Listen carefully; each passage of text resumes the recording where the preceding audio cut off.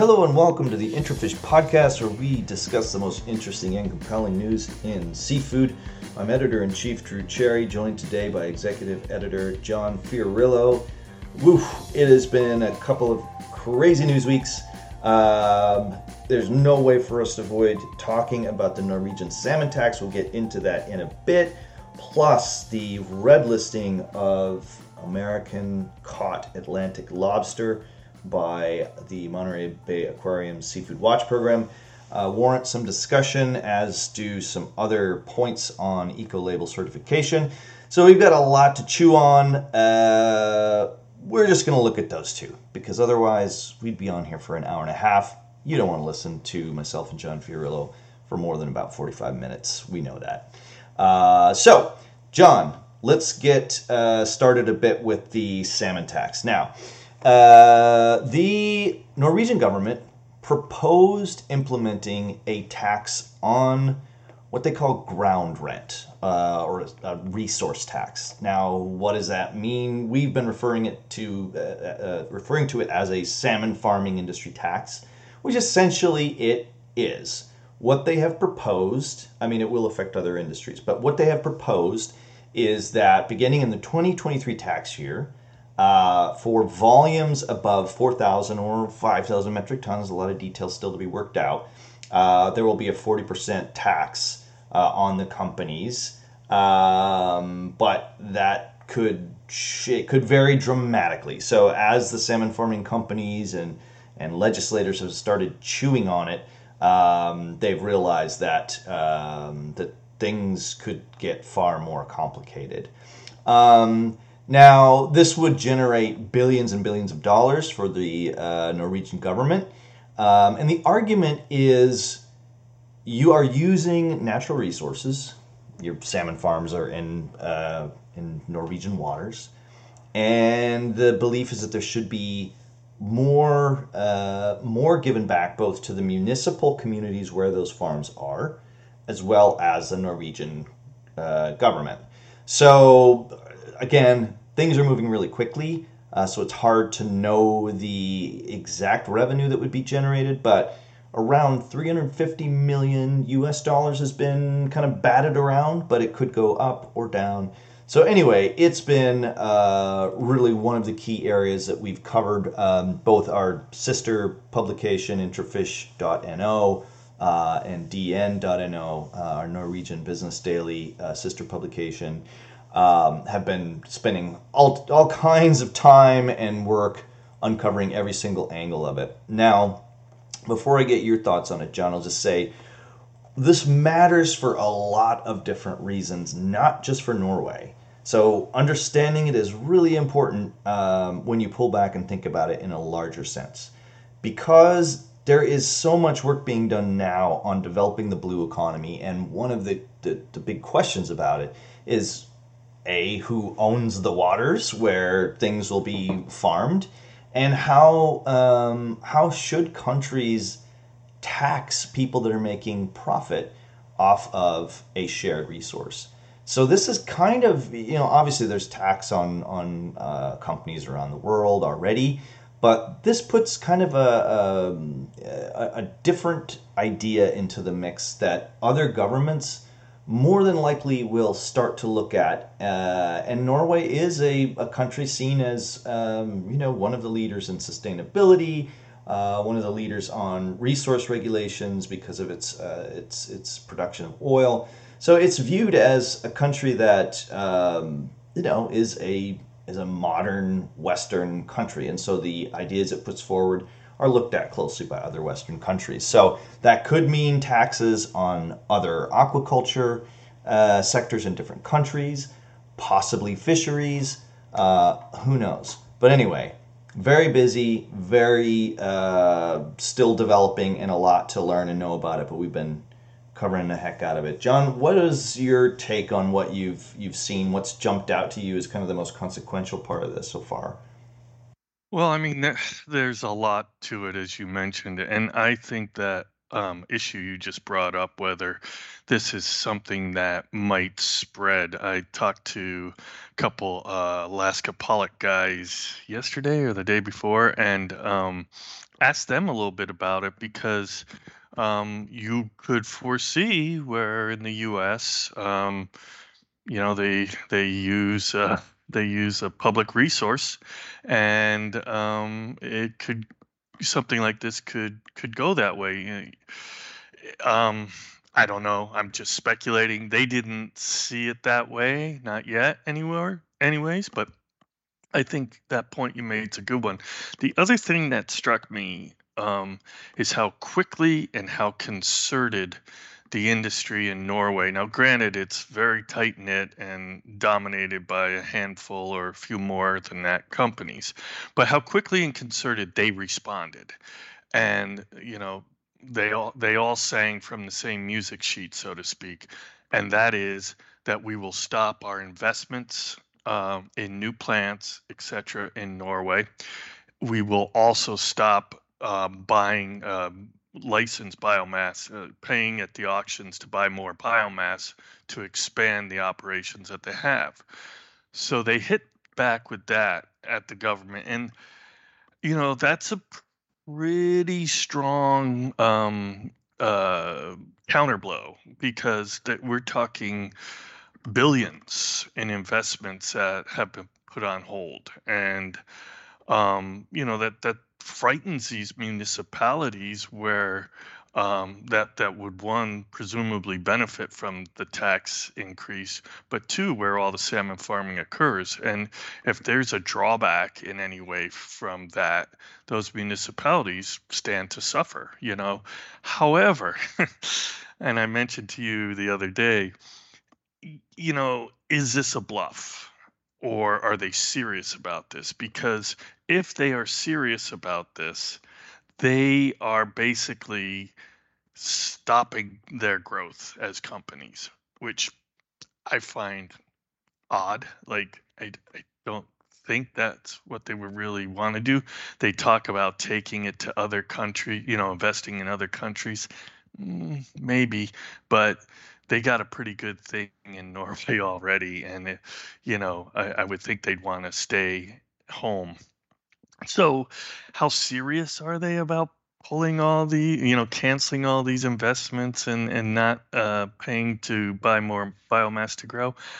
I don't know, but at this point, I'm going to take them on their word, and the threat is pretty large.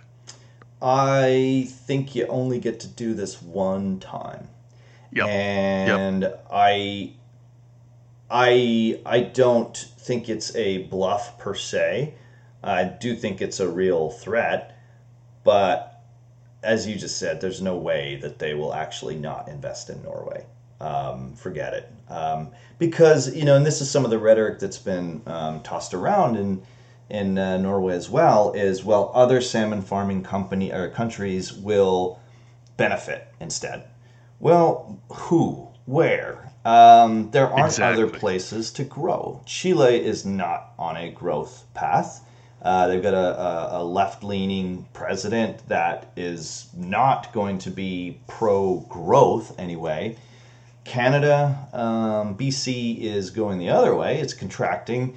Eastern Canada remains a bit of a wild card, but the sky is not the limit there. The U.S. off the table. Scotland also slow growing. You're not going to see rapid growth. Now, people are looking at Iceland as a potential sort of promised land for salmon farming. And at our Seafood Investor Forum last week, it was really interesting because already the CEOs that we had on our panels were already talking the game of that they would be investing in other places. And so Iceland was kind of held up again as this place where there could be growth, that there could be as much production of salmon in Iceland as there is in Norway today, just from a basic kind of practical amount of water point of view, if you follow. But politically, it would be impossible in Iceland too. Remember, they have a huge wild salmon economy there. or at least it's powerful from a lobbying point of view. Maybe it's not near the economic engine that salmon farming could be. So in that sense, it's a bluff. There's no other countries that are going to grow, and there's no expansion that people are going to shift their money into.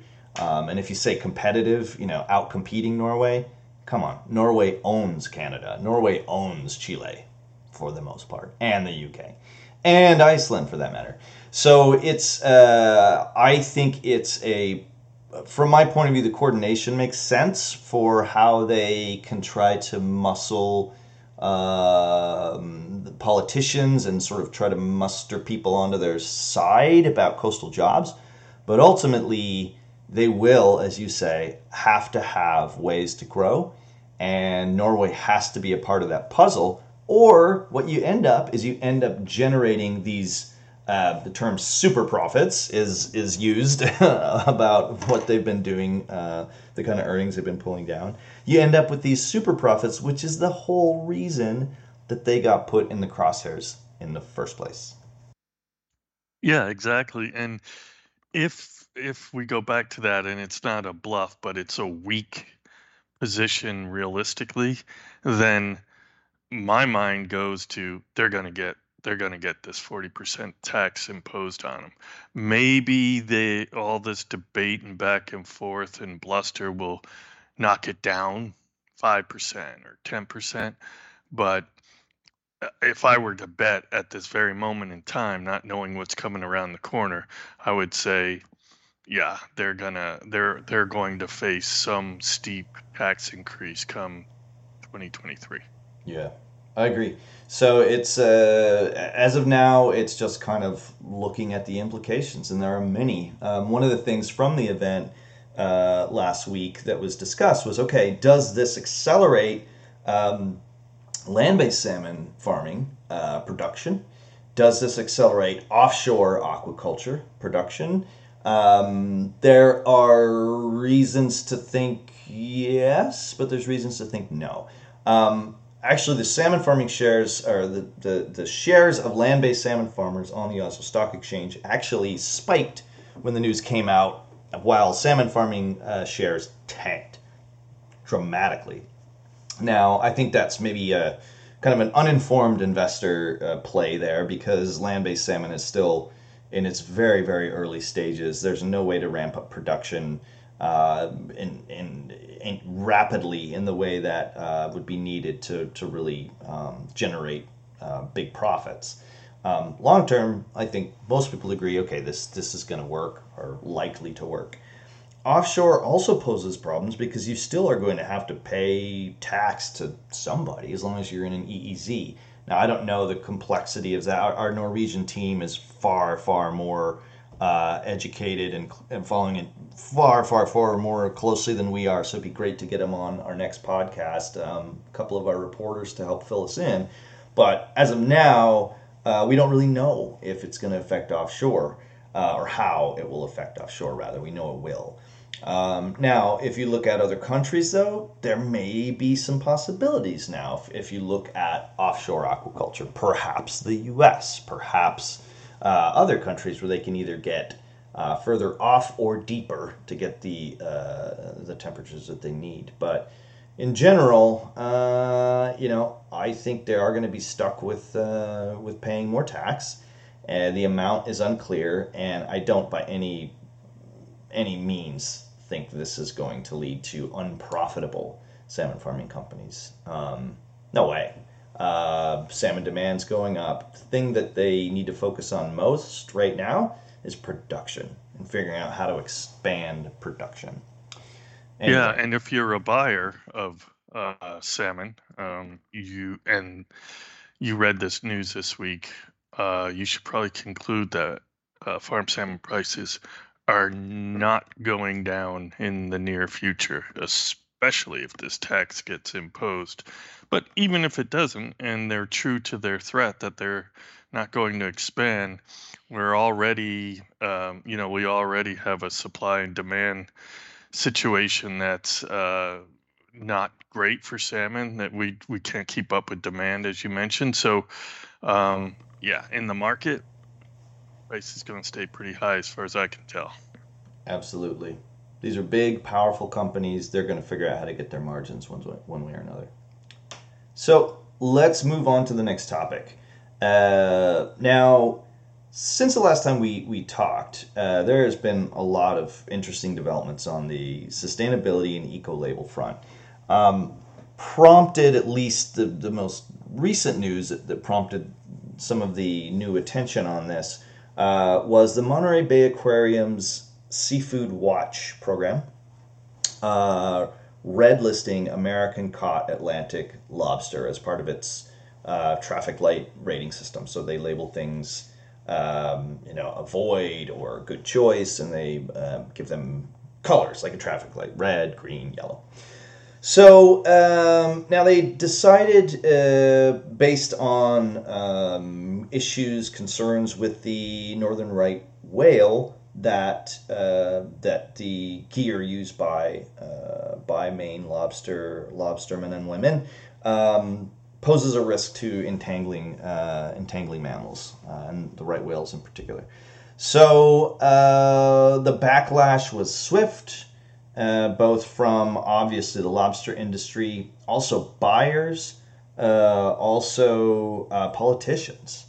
And the basic argument was, look, the science does not support this decision, and they were able to kind of point to a lot of research they had that this was not an issue in the Gulf of Maine, where I believe it's called Area One, where the majority of the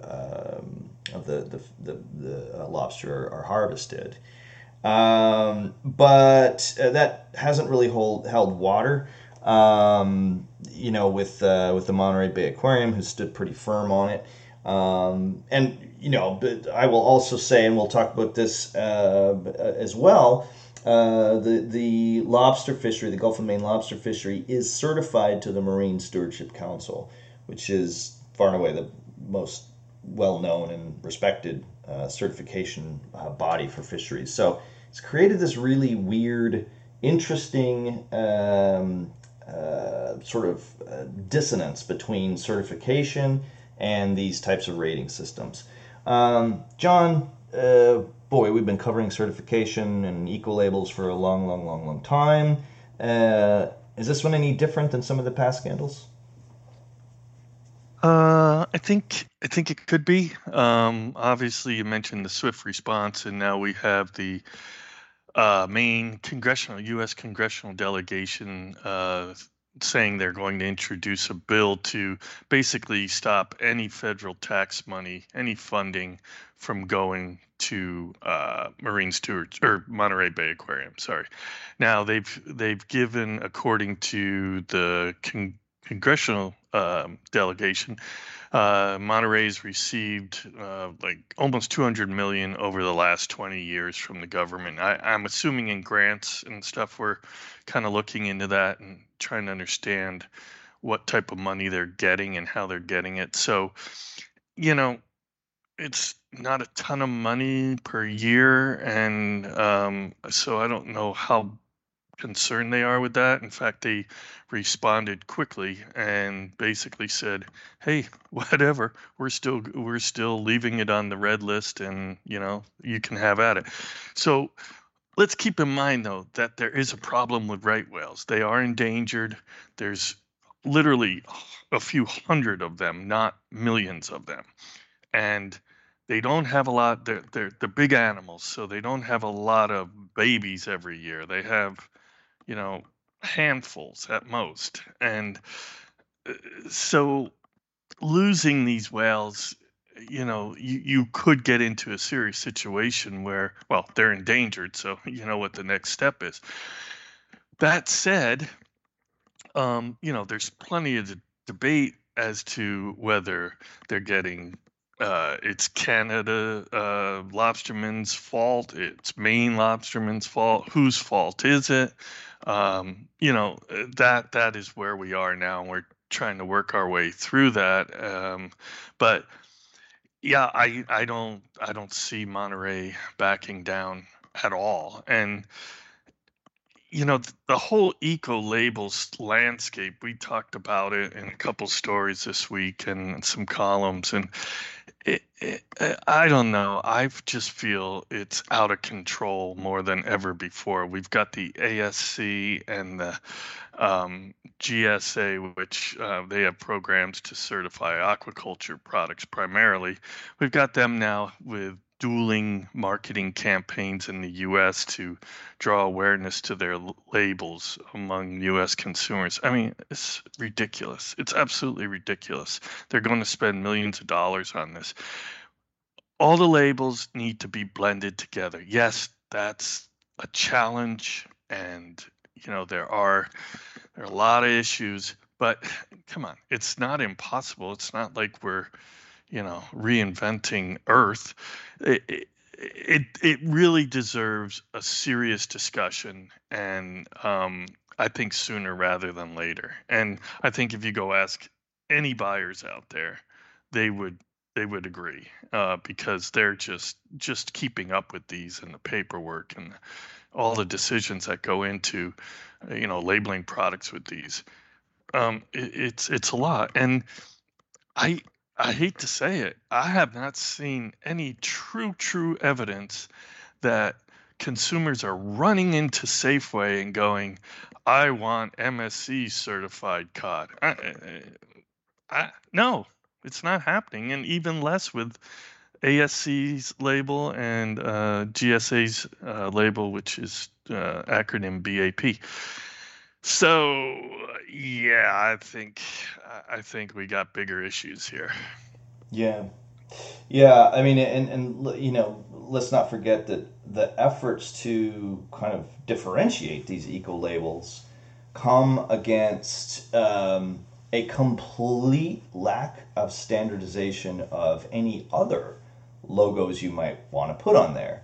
And if you put a blue fish on a package that says wild caught, which I've seen, or from the ocean, or whatever you want to put on there, or whatever our sustainable promise, and whatever it might be, there's no regulations for that. There's no regulations as long as you don't use certain terms like organic.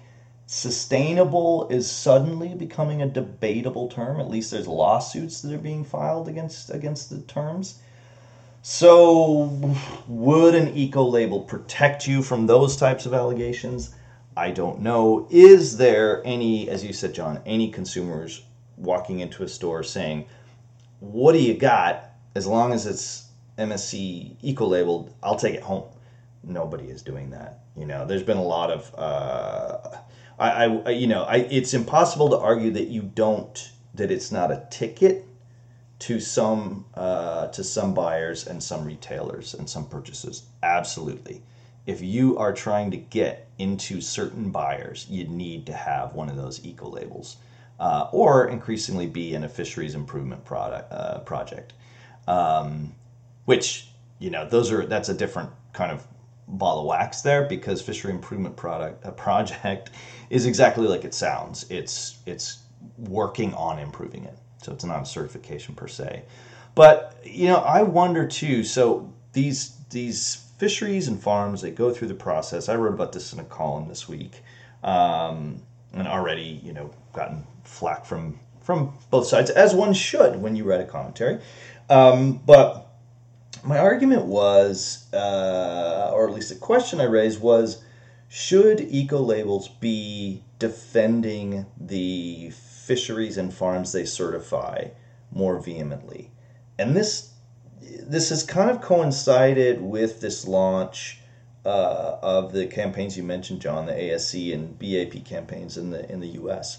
Because one of the things that, as we've been speaking about, one of the things that's important to note is people are not buying certified fish. They're buying fish. They feel like, hey, I want cod tonight. I want fish fingers tonight, whatever it might be. But they're not buying a particular certification label. And so really the label is the one that's getting the benefit of the species, not the other way around. And so there is there's a debt of sorts that I think these eco labels do have to the fisheries that go through the process of getting certified, especially given the fact that the ones that do get certified oftentimes have to change, or at least some of them have to change their practices. So they have to invest in that, and they have to lobby politicians to allow for these changes. It's not simple. So, that we've heard this so many times over the years, John, from certified fisheries. The MSC is in this weird position. It has NGOs to answer to. It has, less funders than it used to, but it has funders and supporters that are in the foundation community that are much more focused on conservation than necessarily on sustainable extraction. Um, but we've heard it so many times, from the Alaska pollock fishery, Alaska salmon fishery, to Icelandic cod, Norwegian cod, all of these groups that have been involved in getting eco labels. They've all said, wait a minute, the WWF or whoever it might be, I'm talking old days now, Greenpeace, have hung a banner in front of, XYZ retail store or whatever. And the MSC didn't really say much. And I think it did change. The MSC began to be more receptive to their clients over the years. But at the same time, I think the lobster is a good example where, yes, there was a statement issued, but it was really tame. And I think the lobster industry felt, hey, wait a minute, you're basically kind of pushing off the responsibility onto the certifier and saying, hey, we don't know, we've got a standard, the fishery's certified to the standard, beyond that, we don't really know. So it is, there is going to be auditing to look into it, the whale issue, but I don't know. It just seems to me that there could and should have been more support for the fisheries rather than just the eco label itself. Yeah, I see the difficulty these groups are in when it comes to that, but in theory I agree. They should at least go out and throw some support at these fisheries. The other thing that why do we continue to make seafood so complicated to buy? I mean, when I go to the grocery store, I assume that the Kroger seafood guy is not selling me black market seafood that is is unsustainable. I just assume what's in that case is good, and consumers, we don't have to beat this horse again, but consumers they're still befuddled by seafood. I don't know how, but they are. And you look at the current numbers, retail numbers in particular, and they're not good and they're getting worse. And, one more hurdle to, go in and explain, oh, this label means they were, nah, no. I I don't know. I think the whole thing is coming to a head here because it just seems, the label was always it always worked at the wholesale level because buyers needed it to protect themselves against claims that their products weren't sustainable. So they glommed onto these labels like they were insurance policies to protect themselves. And that's why they are where they are now. But I I I think the whole process has to go through a rethink, and I think the time is coming for it. To argue against my own point, which I'm allowed to do. I spoke with Andrew Malson of Fish Think, and he was formerly with the MSC and GSA as well, so he's got a long experience with eco labels. And he made interesting points about the confusion about eco lab certification groups' roles versus advocacy groups or kind of environmental NGOs like Seafood Watch, for example. And he said there is this constant expectation that fisheries will get this kind of support that we're talking about, but that, there truly is no place for a certification group to be to advocate for the fishery and be unbiased. I can see his point. I think that if you look at which eco labels are sort of working a little harder on that front, you see the GSA coming to the defense of some of its fisheries. Recently, the Gorton's, the frozen fish processor here in the United States, was accused by a group, or a suit was brought against Gorton's for its usage of the term sustainable on some tilapia that it was purchasing. The tilapia was certified to the Global Seafood Alliance's BAP program. And so the Global Seafood Alliance filed a support brief in that case to say, hey, you know what, here's information about how our program works and what it means to be certified. So GSA has done that. ASC, when British Columbia farmed salmon, was put in a similarly strange position by the Seafood Watch program. They had to come out and clarify as well and say, well, wait a minute, despite Seafood Watch saying to avoid, Seafood Watch also says any ASC salmon is fine. So this is highly, highly complex. And like you said, I don't think ultimately that the Monterey Bay Aquarium is going to achieve its goals by confusing people. Because ultimately it becomes kind of noise after a while, just becomes labels. I mean, branding is obviously important in a consumer environment, but at the same time, trying to launch too many logos and names and brands and get consumers to actually relate to any of them individually on their own, I don't know that that's actually going to improve the sustainability of these fisheries and farms, particularly, again, I will repeat, when people just want to go in and buy the fish that they want to buy. And when I step into McDonald's, or when I step into Tesco or Coop or wherever it is that I am around the world, I should already know that when I get in there, I need to assume that these major companies have their sustainability policies in order. And I think that's a fair expectation, because otherwise, is it really up to the consumer to go read every little bit and look at their Seafood Watch card and reference it in that way? No, it's really not. So the focus being turned, as you said, John, on the B2B side, on maybe the education side, on fish counters, and on restaurants, giving them resources for that. That might make more sense.